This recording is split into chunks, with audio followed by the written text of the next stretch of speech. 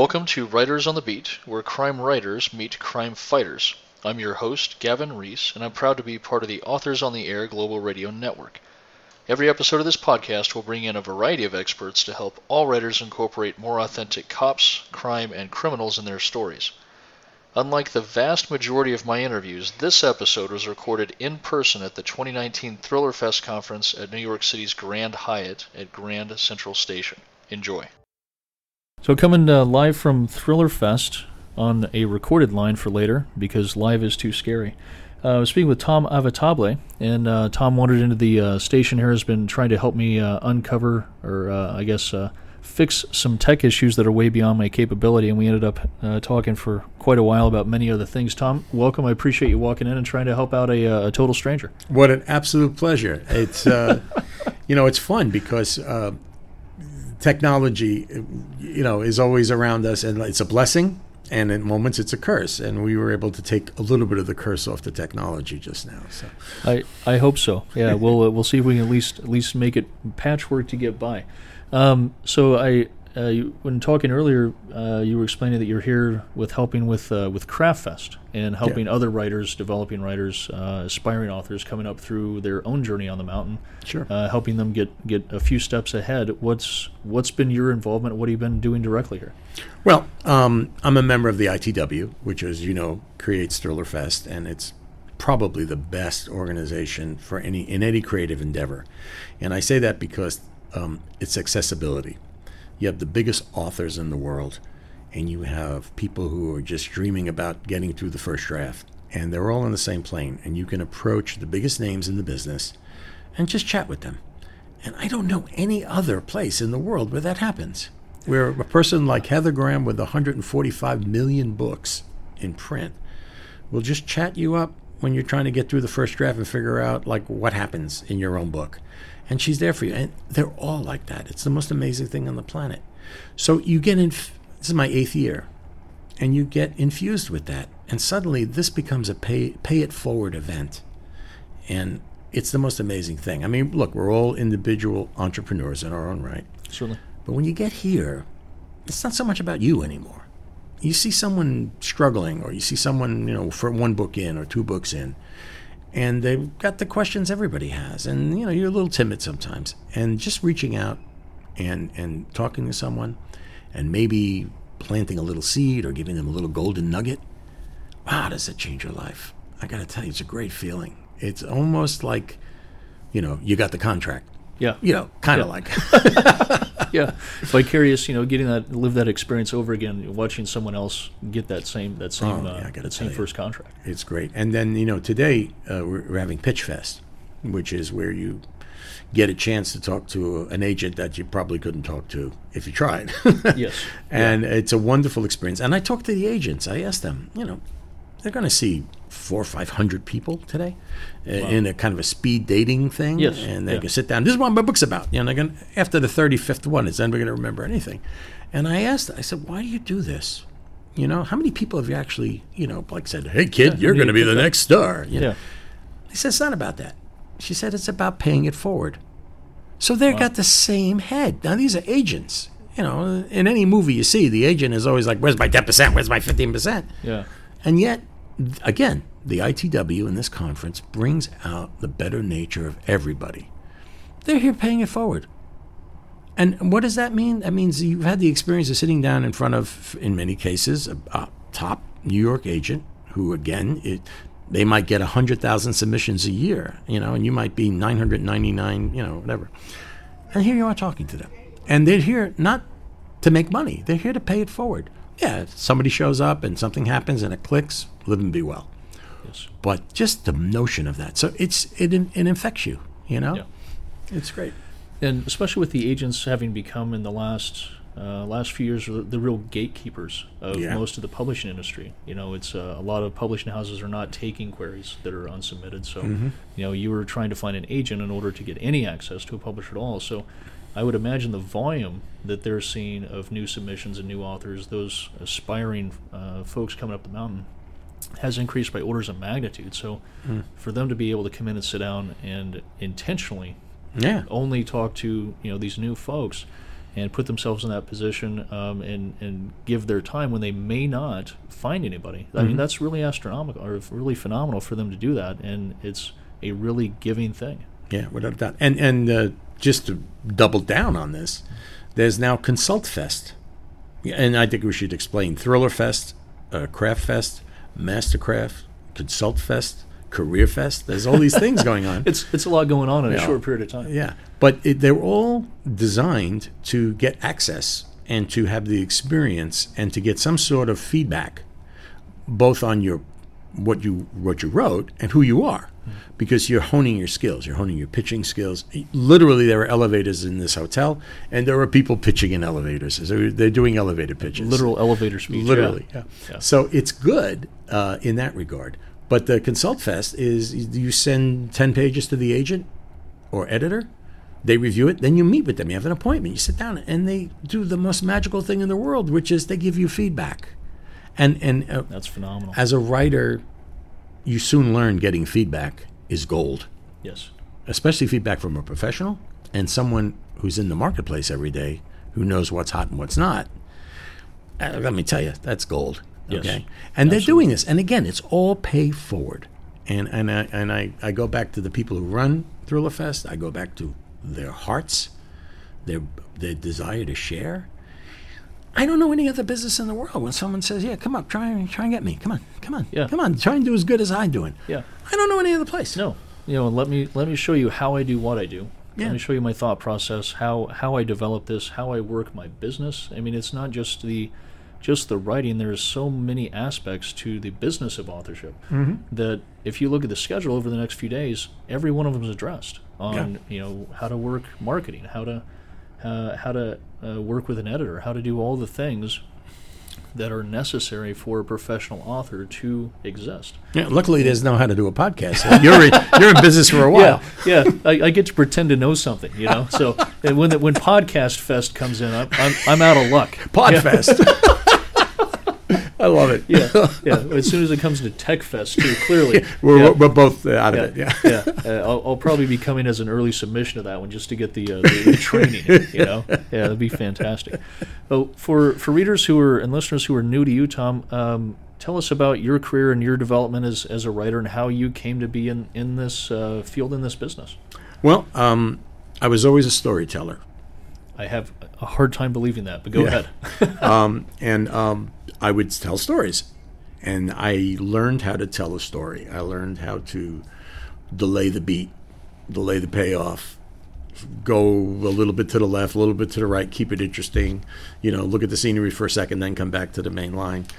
And I realized that that's what I did. I was a storyteller. So my first exposure to all this was film, shooting, producing, directing. And then screenplays, natural extension. And in writing screenplays, you learn about action. Screenplay just can't be two people talking about their belly button. They've got to move, know. And action is a key thing. And most first-time writers, I think John Sanford today said, well, if the first, page is a description of weather in Vermont, you're not going anywhere. But you get a lot of that because they don't understand action. They understand movement, flow. And screenplays is a wonderful kind of like place to hone that skill. But that's a whole nother big problem in terms of getting anywhere in screenplays. Yeah. But if you understand the nature of it, I was very lucky. My first #1 book, which was called The Eighth Day, was a screenplay that was out in Hollywood at Tom Cruise's company. And for various reasons, Hollywood issues, it wasn't picked up on. And I wrote it as a book. And because it had that forward shark motion of never stopping and keeping moving, I'm a thriller writer. I like that forward shark motion. Yeah. And that's what a thriller is, the mystery is whodunit.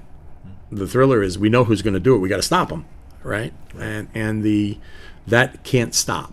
It can't literally stop to smell the roses, although we do it. And and the analogy there is we go to the human. We go to the internal struggle of the hero. Any any good thriller worth its salt, the first obstacle and the biggest obstacle to overcome is the internal of the hero before they can be effective in the exterior world. And if you don't have that, it's a cartoon, it's flat. But overcoming that, whatever it is, in Jaws, he couldn't go in the water, he didn't swim, and here's a shark, so he has to overcome that. I mean, it's classic. So when you structure a thriller, you have to be mindful that your protagonist has got to have internal issues to overcome, which makes them human as a touch point.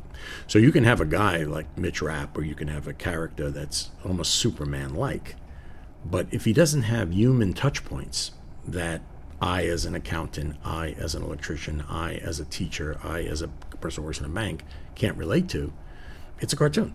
Yeah. But if he's got suddenly human issues, he's got a daughter he's got to deal with, he's got to take out the garbage, he's got tax problems, whatever, in the background. Who doesn't? Yeah, right.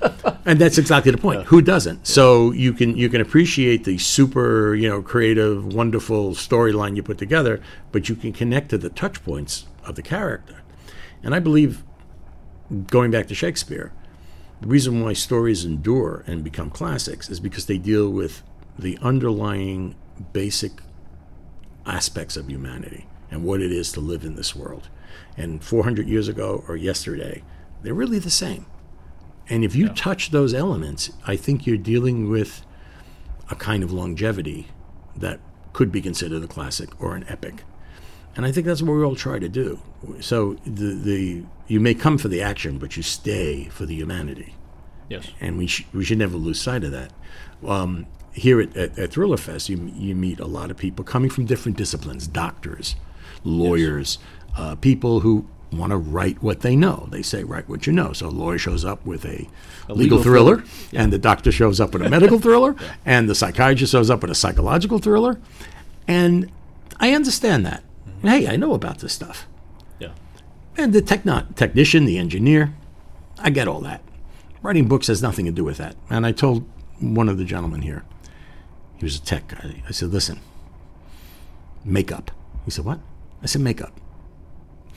The way you would say your lead character or one of the characters in your book put on eyeshadow is the exact same depth you should have in technology. Don't become Max Factor about the eyeshadow. Don't become an expert in technology because that's your strong suit. It all has to be balanced. So throw away everything you know about technology because you're writing now. This is all fiction.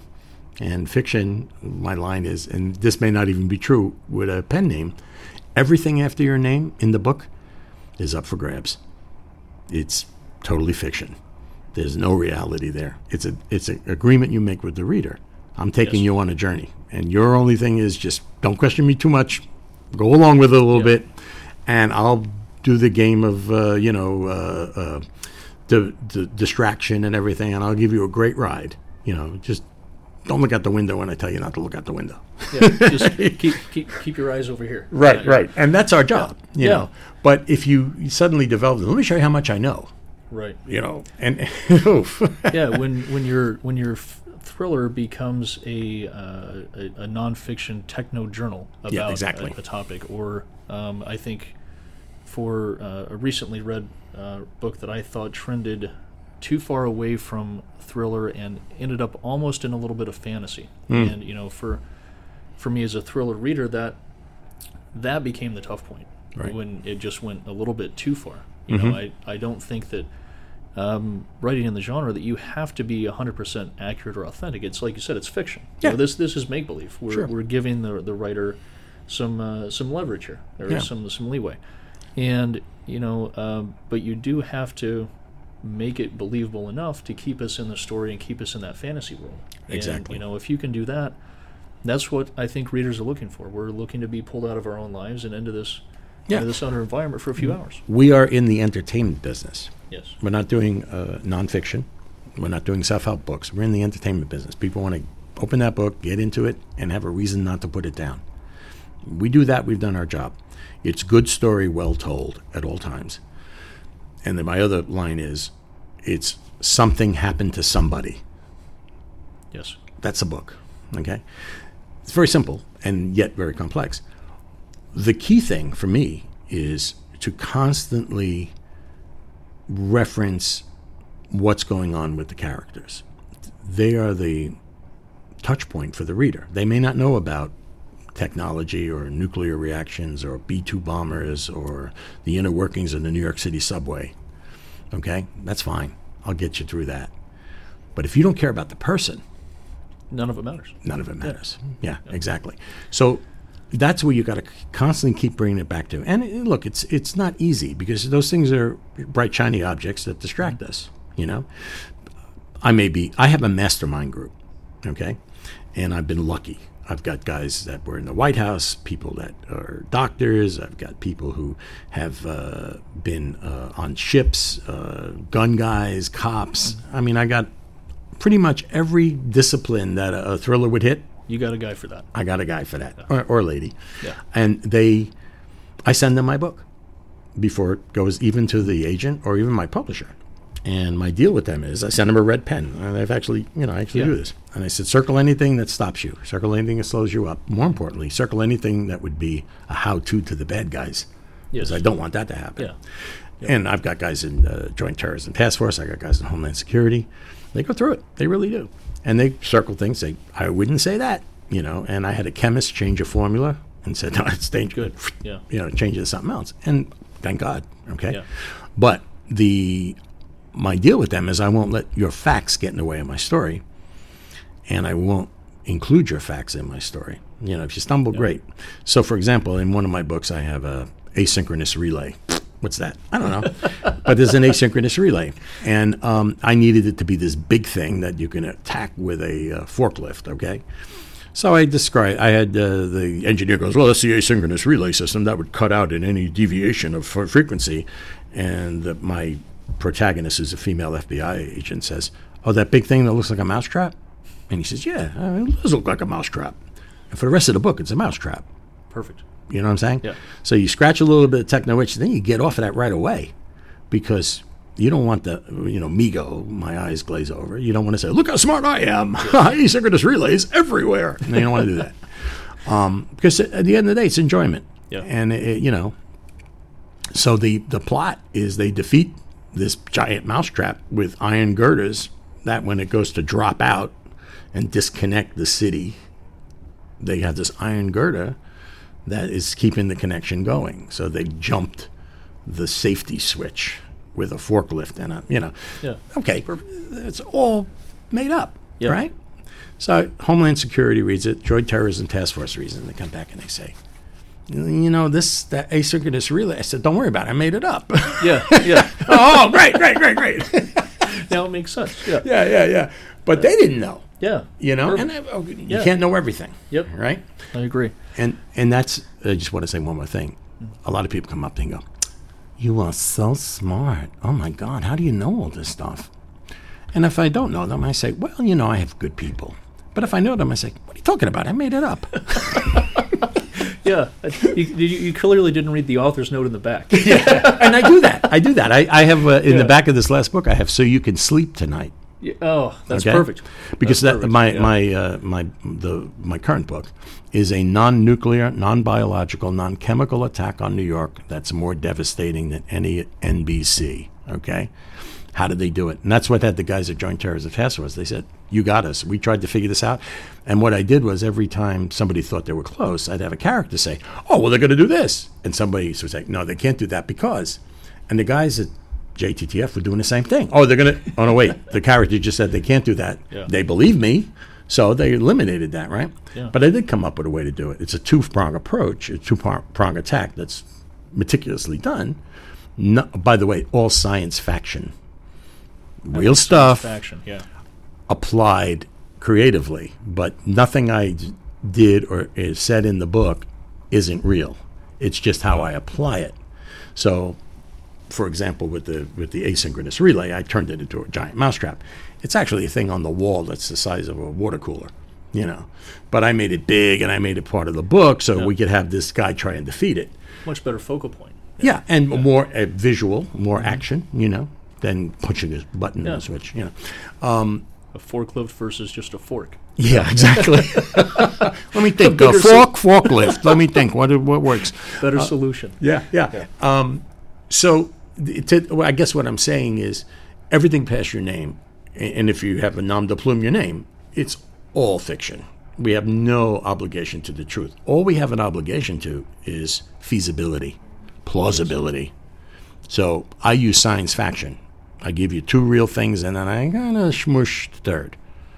So in the end of the book, I said, so you can sleep tonight. The water mains are here. The asynchronous relay is actually there. There are tripwires all through the system. If anybody tried to do anything in this book, they would be caught. And then I went, on second thought, knucklehead, try this. We'd like to know who you are. Because that's how solid it is. But in the book, you can change the distance between things. You can make things easier than they appear. You can drop off a safeguard that you know is there. So that if anybody really tried to do it, they get caught in a second, which would be great, I think. Yeah, absolutely. We want to know who those folks are. It's just interesting. It's just interesting to know who's about to kill us. Yeah. Now, with having spent the last, I don't know, you've been in here for probably close to an hour now, trying to help me It'll be on the bill. Yeah, perfect. Send me the invoice. So based on everything you said about THRILLERFest, about your mentality of being here, and having had this much quality time with my favorite Uncle Tom, my guess is that growing up as an aspiring writer, someone was a mentor to you the way that you're mentoring now. Who was your first writing mentor, and what was that relationship like? I wish I could get into the growing up part, but all through school, the hardest thing I could ever do, and the thing I didn't do, was compositions. Hated grammar, don't know anything about it. In fact, I'm the last guy on the planet that should have a book. It should be... No, I'm serious. I did a web series called The Accidental Author, Believe me, there are English teachers who, if they've passed, they're turning over in their graves, and if they're alive right now, they're thinking about suicide, because there's no reason for me to have a book. I don't know anything about literature. I got a box full of commas at home I've never used, and my editors know that because they keep putting more in. It's totally ridiculous, that I have a book, that I have 5 books, that I have over 1 million words in print, that I have 3 #1 bestsellers. It's not fun, okay? In fact, you sit here at a place like THRILLERFest, and people say, oh, I sold 10 million books. How many did you sell? And I say, 5. And they went, 5? I said, yeah, the first 5 I ever wrote. Because the other people, they wrote 10 books before they got published. I hit it on the first one, thank God. I'm lucky. But I'm the proof. I'm living proof that anybody can write a book. Believe me, okay? Because it's a muscle. Because if you get into it, and it's all I would say to anybody who's aspiring writer, if you don't love the process, get into aluminum siding. Because the process, if you don't want to get back to that manuscript, if you don't want to get back into that story, like having woken up from a great dream and want to go back to it, sometimes that's not easy to do, or it doesn't happen. Yeah. But when you're writing a book, you have the last sentence you just wrote. You get back into that world. You can get back into those characters. You can get back into all that good stuff that you just can't wait to expose, on paper or on the screen, and see where it goes. And you're as much on a voyage of discovery as whether you're an outliner or a pantser, which is a whole other argument. Mm-hmm. It doesn't matter. If you love the process, if you love digging back in there and going back for the polish, going back for the rewrite, if you writing on the subway and you say, oh, it's a better word, if you're not into it at that level, it's going to be very hard, like I was. Okay, so what's the story? I started writing screenplays because they weren't really about literature. Screenplay is not a literary document. It is a blueprint for a movie. There's dialogue in it, and there's slug lines that tell you where the camera's going to go and all that stuff. So it's like cheating, and it's about mostly dialogue, and we all speak. So we kind of know dialogue, like I'm doing right now. You know what I'm saying? Yeah. Anyway, so as an entry level creativity, screenplays, I never wrote a book till I was, what's 10 years ago? 50? Wow. 50 years old, whatever that is. I think I'm cheating. It's probably 55. Well, you don't look a day over 75, so it's been kind. Well, thank you, young whippersnapper. I appreciate that. I really do. I got to put my teeth back in now. But the point is, it's storytelling. Now, I cheated a little bit. I've been a creative director at an advertising agency for 40 years. So I write commercials, I write copy, I write pitches. Okay, so I'm not a stranger to words. Long form, writing a book, never entered my mind. Now, screenplay is 120 pages. You make that format, it's probably 40 pages of a book. Wow. Right? But it's also usually the prime arc. So 3 of my number 1 bestsellers are previous screenplays that were optioned in some form of production, but Tale of Woe. I got money, but nobody made it. Yeah. But I turned them into books because they had the primary arc of the story already there, so it was kind of outlined. And then if that was the bones, I added the meat, and just kept going back, and layering it. So I was lucky that way. So my inspiration, I can only tell you, my first editor, who then became my publisher, an incredible man named Lou Aronica, who, when you say Lou's name here, everybody goes, "Oh, how's Lou? He's great. He's a great guy." Lou started out as the editor of my first book. At purely, it was a pay forward. He's the guy. You just asked me. I just put it together. He's the guy. Okay. He edited my whole book without a penny. When I met him, the deal was I was supposed to pay him $30,000 because I had this idea for a book, and the agent said, "You can't write a book. I'm going to bring Lou in because I'm just a screenplay writer." Okay. Right? And then I was supposed to pay him $30,000 or something. And I said, "It's just a short conversation." I left, and Lou gets on the elevator with me. Elevator, pitch. Yeah. And he says, "That's a great story." And I said, "If you think that story's great, you see the one I'm writing." At the time ding, elevator opens the floor, we walk out. He says, "Send me the book." I said, "I don't have any money." He says, "Send me the book." So I sent him the book, right? So he says to me, "I probably won't be able to get to it till after Christmas because I'm busy." I said, "I don't have any." Let me be clear. Yeah. Cutting the turkey. Yeah. The cell phone rings. I pick it up. It's Lou. He says, "I just sent you the first 50 pages. I said, "What does that mean?" I didn't know what it meant. Pages of what? Yeah. And I said, "I don't have any." Click. Well, that went on for a year. And he not only edited the book, I had to force him to take, any kind of recompense for it, but he compelled a better book. Now, I'm not a writer, okay? And he was able to not be a frustrated writer, not tell me, no, do it like this. Yeah. He compelled. He organically brought out of me a better book. At one point he said, "You need a subplot." And I said, "What's a subplot?" And he said, "Something So I wrote a 75-page story. I didn't know I could do that. I wrote a 75-page story outside the book of a female FBI agent and a retired New York City detective whose wife has cancer. Wow. Has nothing to do with my book. And how he is being hired by a Silicon Valley guy whose life is being threatened, whose father was a cop. But he won't go to his father. He's going to my guy.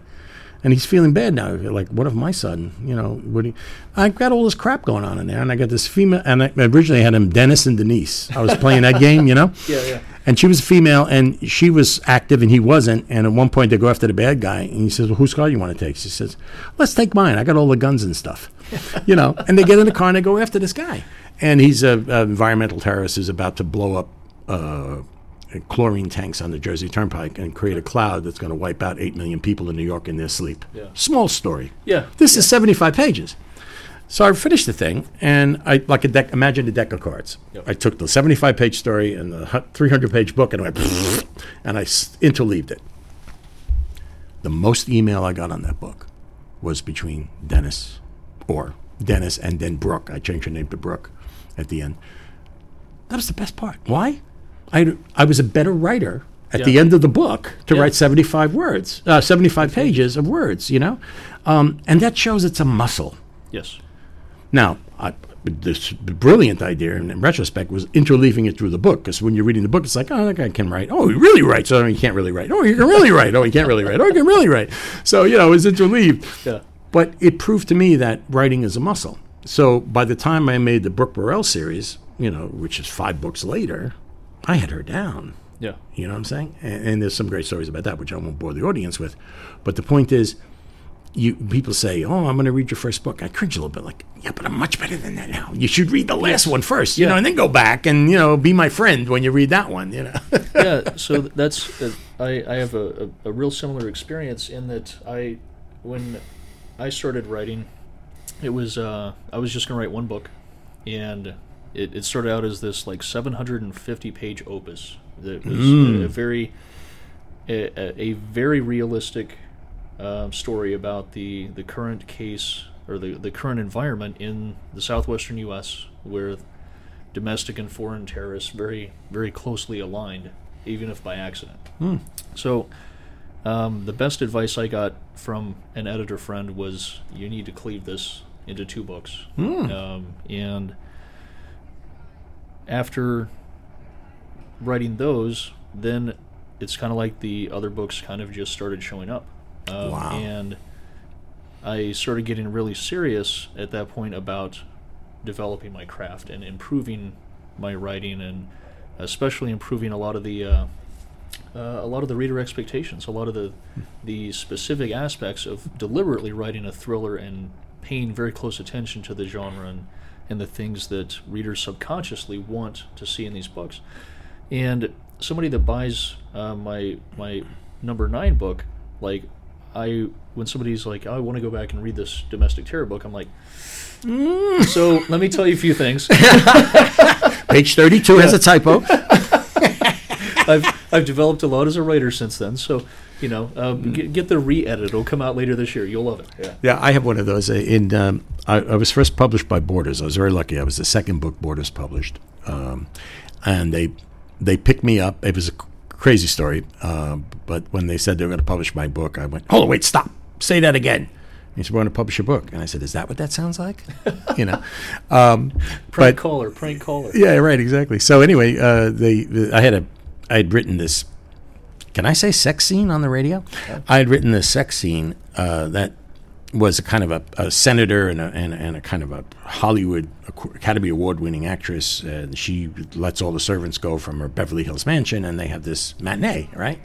And I got it really kind of detailed, but I don't believe in graphics, so I just kind of hitting it around. Yeah. But it ends in a murder-suicide, like instantly. Wow. Right?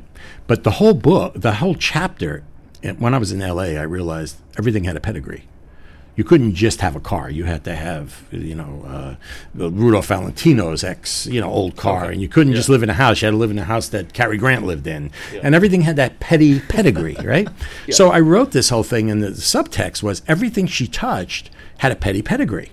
Wow. Because, so the bone china and the air filtration system, she had the studio, the kimono that some Japanese mogul guy gave her that was part of some concubine from Empire past that she called a shmata, that she wore, and all this stuff. And I'm playing this petty pedigree thing. Anyway, when they published the book, it's pretty pedigree. That doesn't change anything. It was a chapter title. It's bugging me to this day. Yeah. When we republished the book, I had to change the petty pedigree, but there's 400,000 or 500,000 books out there, that are wrong. And if anybody's got one, I'll come to your house and I'll cross that out and I'll change it. But I mean, those are the things you remember. We'll put right over the top. Yeah, great idea. I was using Sharpies. I could actually. That's a great idea with the stickers. See, I learned a lot here. You can put the sticker in the mail. Just call and request. Go to with Tom's website. I can do a YouTube video. When you get the book, take the sticker, put it under. Send a self-addressed stamped envelope to Tom. Yeah. With sticker request. So looking at what writers in the current environment, current publishing environment, need to know if they want to get something marketable in the next couple years, what do they need to be doing today? Yesterday was put girl in the title. Yes. Okay? Yeah. Period. End of story. No, that's very cynical. I don't believe anybody here knows the answer to that question. I don't believe anybody here is giving consistent advice to that question. Well, maybe. But here's what I mean. Sidney Pollack was American Treasure as a director. He said, and I don't remember now if he said it to me personally, but I don't remember Tom in front of it, but it seems like it. But he said, nobody starts out to make a bad movie. And when you think about that, you say, okay, yeah. And nobody says, let's take $30, $40 million and make a bomb. Yeah. What happens? Isn't there a movie about that plot? I think that's a movie about a movie. Yeah, probably movie. Yeah. But you think about it. and I'm going to use the film analogy because it's so much simpler. If anybody knew how to make a hit movie, they'd make one every day. That's all they do. Yeah. That's all you do, right? Yeah. Yet that doesn't happen. Movies are over 100 years old. Why hasn't anybody figured that part out yet? Because of what we were talking about before. Can you resonate within the heart and soul of a human being? And what does that? What's the alchemy? What's the magic formula that reaches into somebody externally, reaches their insides, and creates an emotion inside of them that makes them feel that they're there, they're experiencing it, make a sympathetic, empathetic connection? Nobody knows how to do that. And I'll give you one quick example. There's a movie being shot. The director gets on the set. This is the last day of shooting. This is the big scene. Lots of extras, big set, smoke machines, everything, 2 main stars. He walks on, there's nothing there. And he says to Bruce, what's up? And he says, we're out of money. He said, what? He said, remember when I told you 2 weeks ago you should shoot faster? We're out of money. He said, but this is the big scene. This is the most important scene in the movie. He says, we're out of money. She said, well, get me a car. I'll shoot it in the car. He said, what do you mean shoot in a car? I'll shoot it in a car. He says, we can't do a car. We don't have any background projection. We don't have any. He said, bring me a car, put Venetian blinds in the car. He says, who's got Venetian blinds in the car? Just do it. Nobody's going to care. So they do it. Okay. Fast forward 20 years later. They're doing a movie. There's a sequence. There's a special effects sequence. It's a plane crashing into an amusement park. They spent $500,000 on this scene. The director sees the take and says, not enough flames, do it again. They rebuild the model amusement park, they recrash, it's $1 million. I'm going to take you back to the $800,000 movie, 20 years before. So the 2 actors get in the back of this car with Venetian blinds, and one of them says, I could have been somebody. I could have been a contender. That is a moment in film history that will last forever. With Rod Steiger and Marlon Brando, except for the Ticket for Palookaville, right? Yeah. The other one was 1941 by Steven Spielberg. Do you remember that at all? I don't.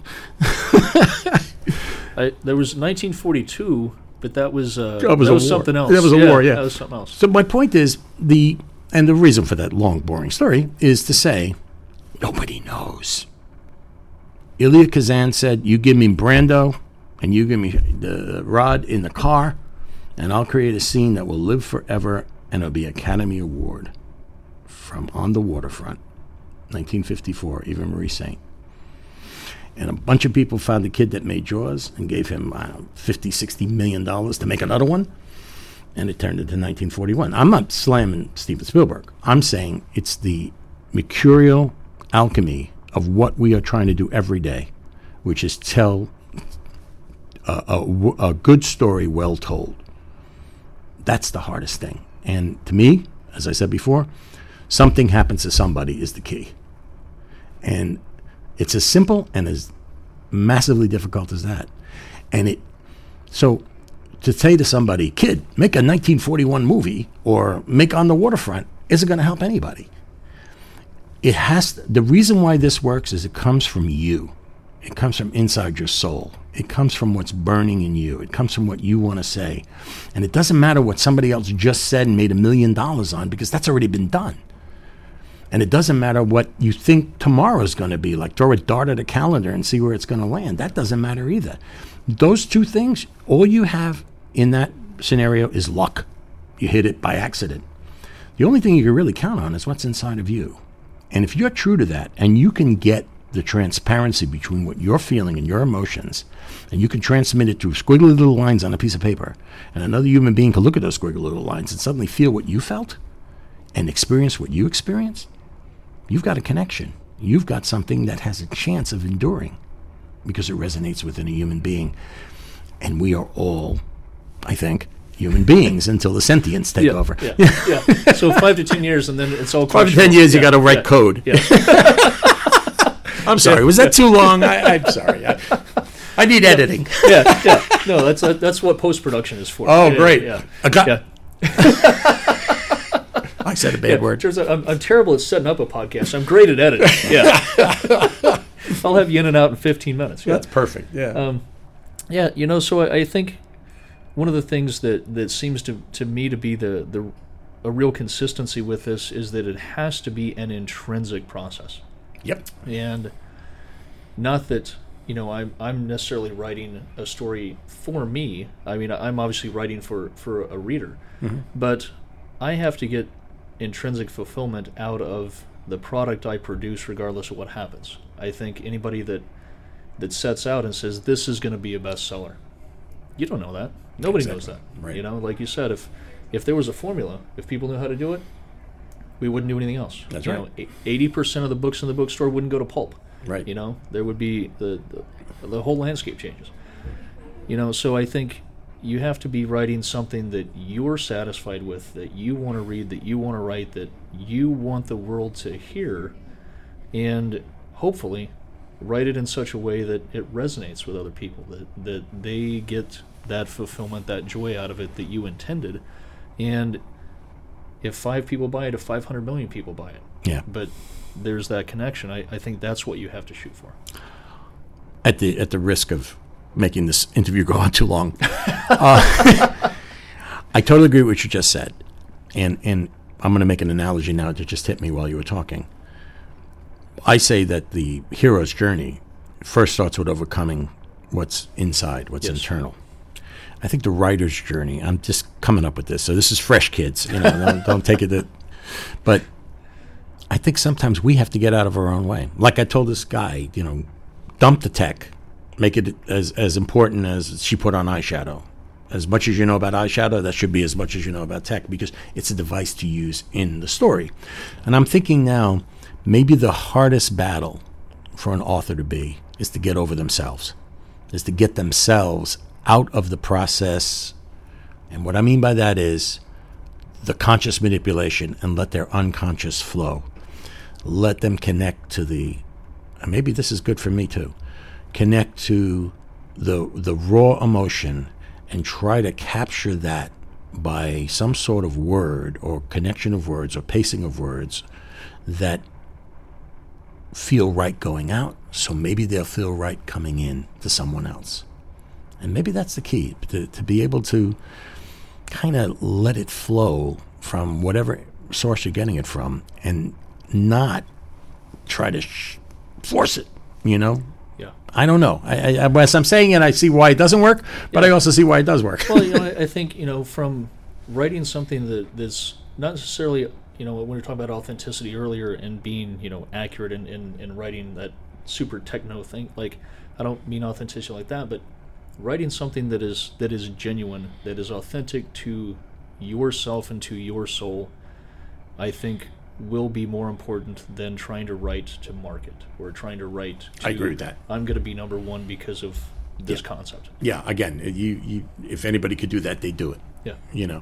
I think you're 100% right. Chasing a market or writing to some concept or idea is, as soon as you have it, it's old.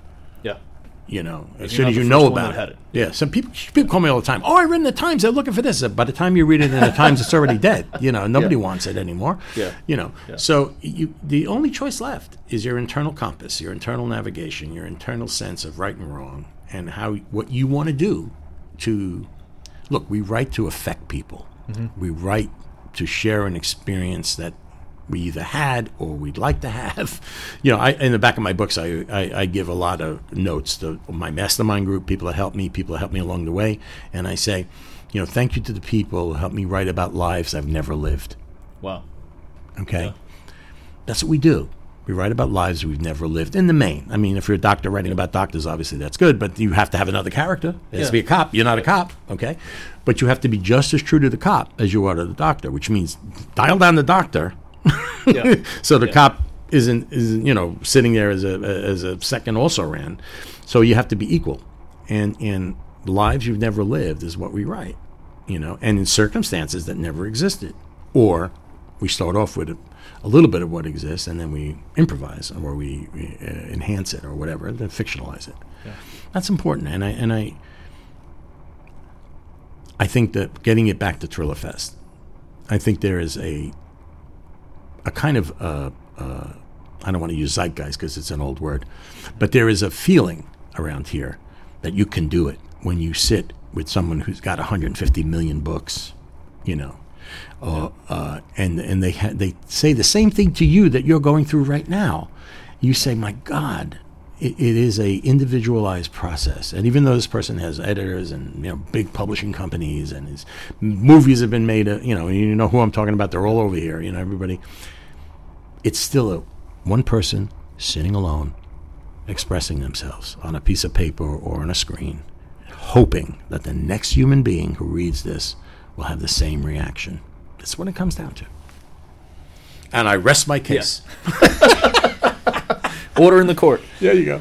So, in my experience, the best writers, the most prolific writers, are also the most ferocious readers.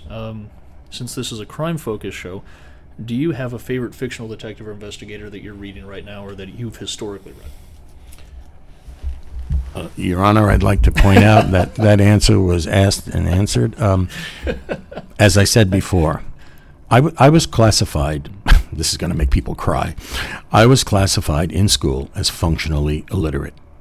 Wow. And the reason why I was classified as functionally illiterate was my book at 5th grade, was Elements of Radio. The thing that I read through the summer of 6th grade was electronic circuits, okay? Wow. My whole life was technology, and I hadn't read any of the books. And literate, for them, meant you don't know any literature. You didn't read, Great Expectations. You didn't read Gone with the Wind. Yeah. And that was the only touch points teachers had to say what you were. So I was functionally illiterate. And it's on my permanent record, wherever the hell that is, okay?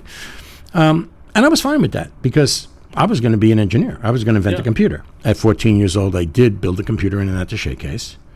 Wow. Unfortunately, instead of it got me to IBM, it got me noticed by IBM, it got me a scholarship to MIT. But what it also did, I got a job at NBC. I walked in there one day trying to sell them a computer, and they wound up giving me a job. And at 14 years old, I was Chet Huntley's assistant. Well, when I was 15. But I was at NBC News. You can only do that in New York. You can only do it before 9/11. You can only do it when there were no guards, just elevator operators. Yeah. And all that happened, and it all went the right way. But I got involved in media. I got involved in television. I used to go into the Today Show studio. I hope I can't get arrested. But I used to go into the Today Show studio where the FCC first came to see color. Yeah. I take an RCA TK44 camera, which is this big old thing. It looks like a Ford, right? And I would point it at the exit sign. Then I go into the switcher, which was a hob job of all kinds of external stuff, where they first showed the FCC color. So it was a black and white switcher that was updated for color. This is big stuff, and it was all kinds of outboard stuff and wires. It was crazy. It was the Today Show came out at the 3K studio. Nobody locked studios at night, so I'd go in there because I worked at NBC News, and I worked at night, because I was a kid going to school. My mother would wake me up at 3 o'clock in the morning sometimes, to go to work. I go to work, and then I go to school. Anyway, so I pointed at the exit sign. I pointed at a light. And I go in and I throw the switcher. I'd learn dissolves, keys, effects, wipes. I taught myself at NBC. At that time, I guess it was a $10 million studio. Fortunately, one morning they came in. They pointed the camera at Barbara Walters. And there was the shadow of exit over her face. Because the Plubicon tubes burnt in. So they saw that and they had to wash it. What they do is they take the camera and focus it on a bright light and wash the lens so that the burn that was in the tube got burnt further.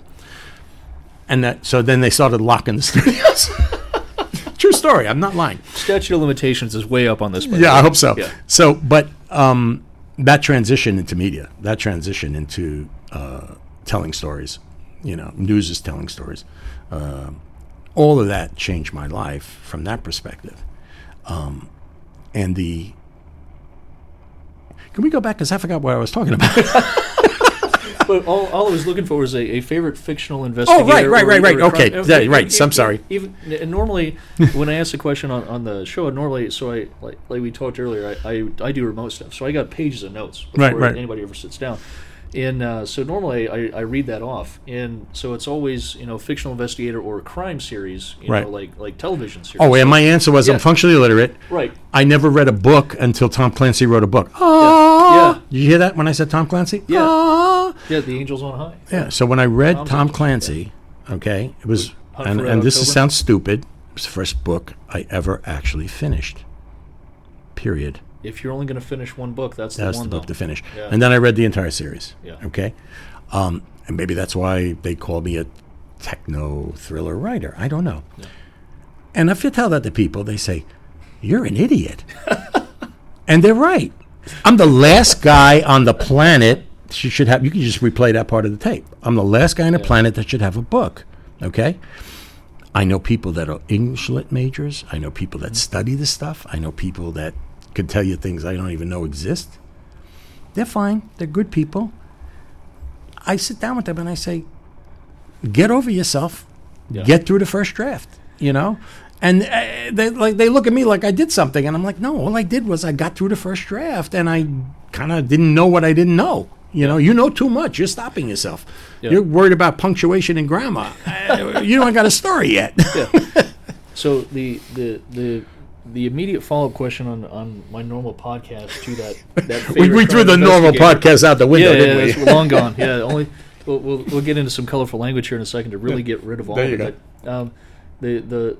The last question I usually ask of any author that comes on the show is based on that last response, which we'll go with Jack Ryan. We'll give you Jack Ryan. Oh, you got it. Based on that last response, God forbid it should happen, Tom. Yeah. But if you were to wake up tomorrow and find yourself murdered, what fictional investigator, revenge artist, or assassin would you want working your case? You get to pick. Okay. Brooke Burrell. For those of you just tuning in, Brooke Burrell is the fictional character that leads his 5th book and #1 bestseller. It's shameless promotion. I would say Brooke Burrell. Brooke Burrell for 500, please, Alex. Because she's a winner, man. She's kick-ass. Yeah. She sees things other people don't, and she considers the human condition at all times, which is her key.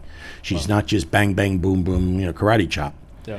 She understands people, and that knowledge of what she does and how she does it is her key to success, which is, if anything, an underlying theme of what I write, which is get back to the people. Yeah. And the same thing I'm saying about writers, get back to your person, get back to your humanity, get back to who you are. Technology is just a prop, in a techno thriller, but it's about people. And I would want her, because I raised her right. Yeah. I gave her the best. I would trust her with solving the crime, and I know she'd do it, and I know she'd do it on something, as she did in my 5th book, that the entire Swedish police missed. But she found because she understood how people do things and said, no, it can't be there, it's got to be here. And the Swedish police were like, how do you know this? Anyway. Yeah. Well, Tom, this has been an absolute pleasure. I'm so grateful that you walked in to try to help me unmess this mess. And, wouldn't it be great if it didn't record? Oh my God! Like I can't tell you how comforted I am just seeing all these blue lines. Oh, okay. So you have positive. Okay, we have a check. Yeah, I had to refresh the screen once because it made me panic a little bit. Yeah. Well, thank you very much for the opportunity to speak about myself. Who wouldn't want to do that? Yeah. And lots of luck. And I love what you're doing. I love the fact that you're trying to do what this place does, which is help people, give them guidance, shine a light, open the path. God bless you and the work you do.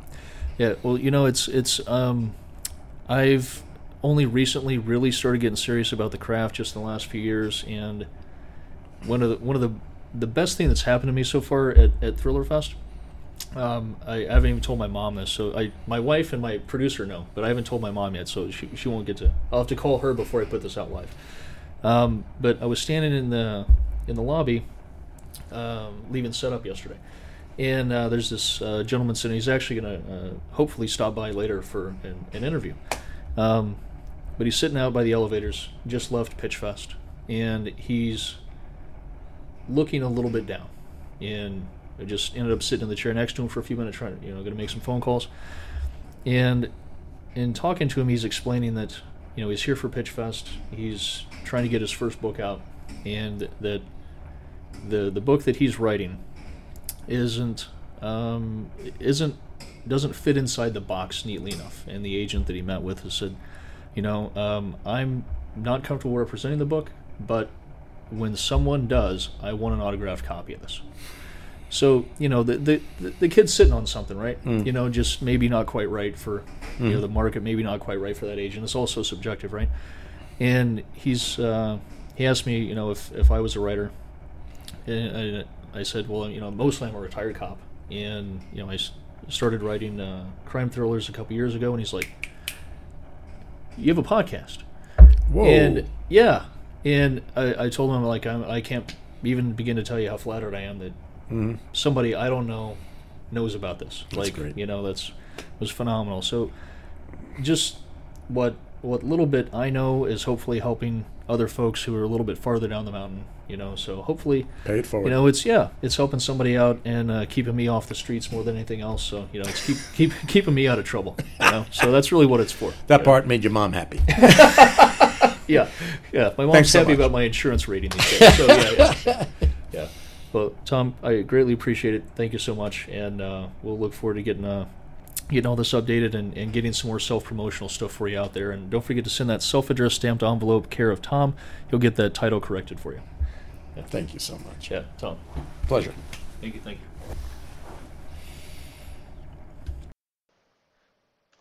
You've been listening to Writers on the Beat, where crime writers meet crime fighters, a copyrighted broadcast of the Authors on the Air Global Radio Network. I'm your host, Gavin Reese, and this episode's guest has been bestseller Tom Avitabile.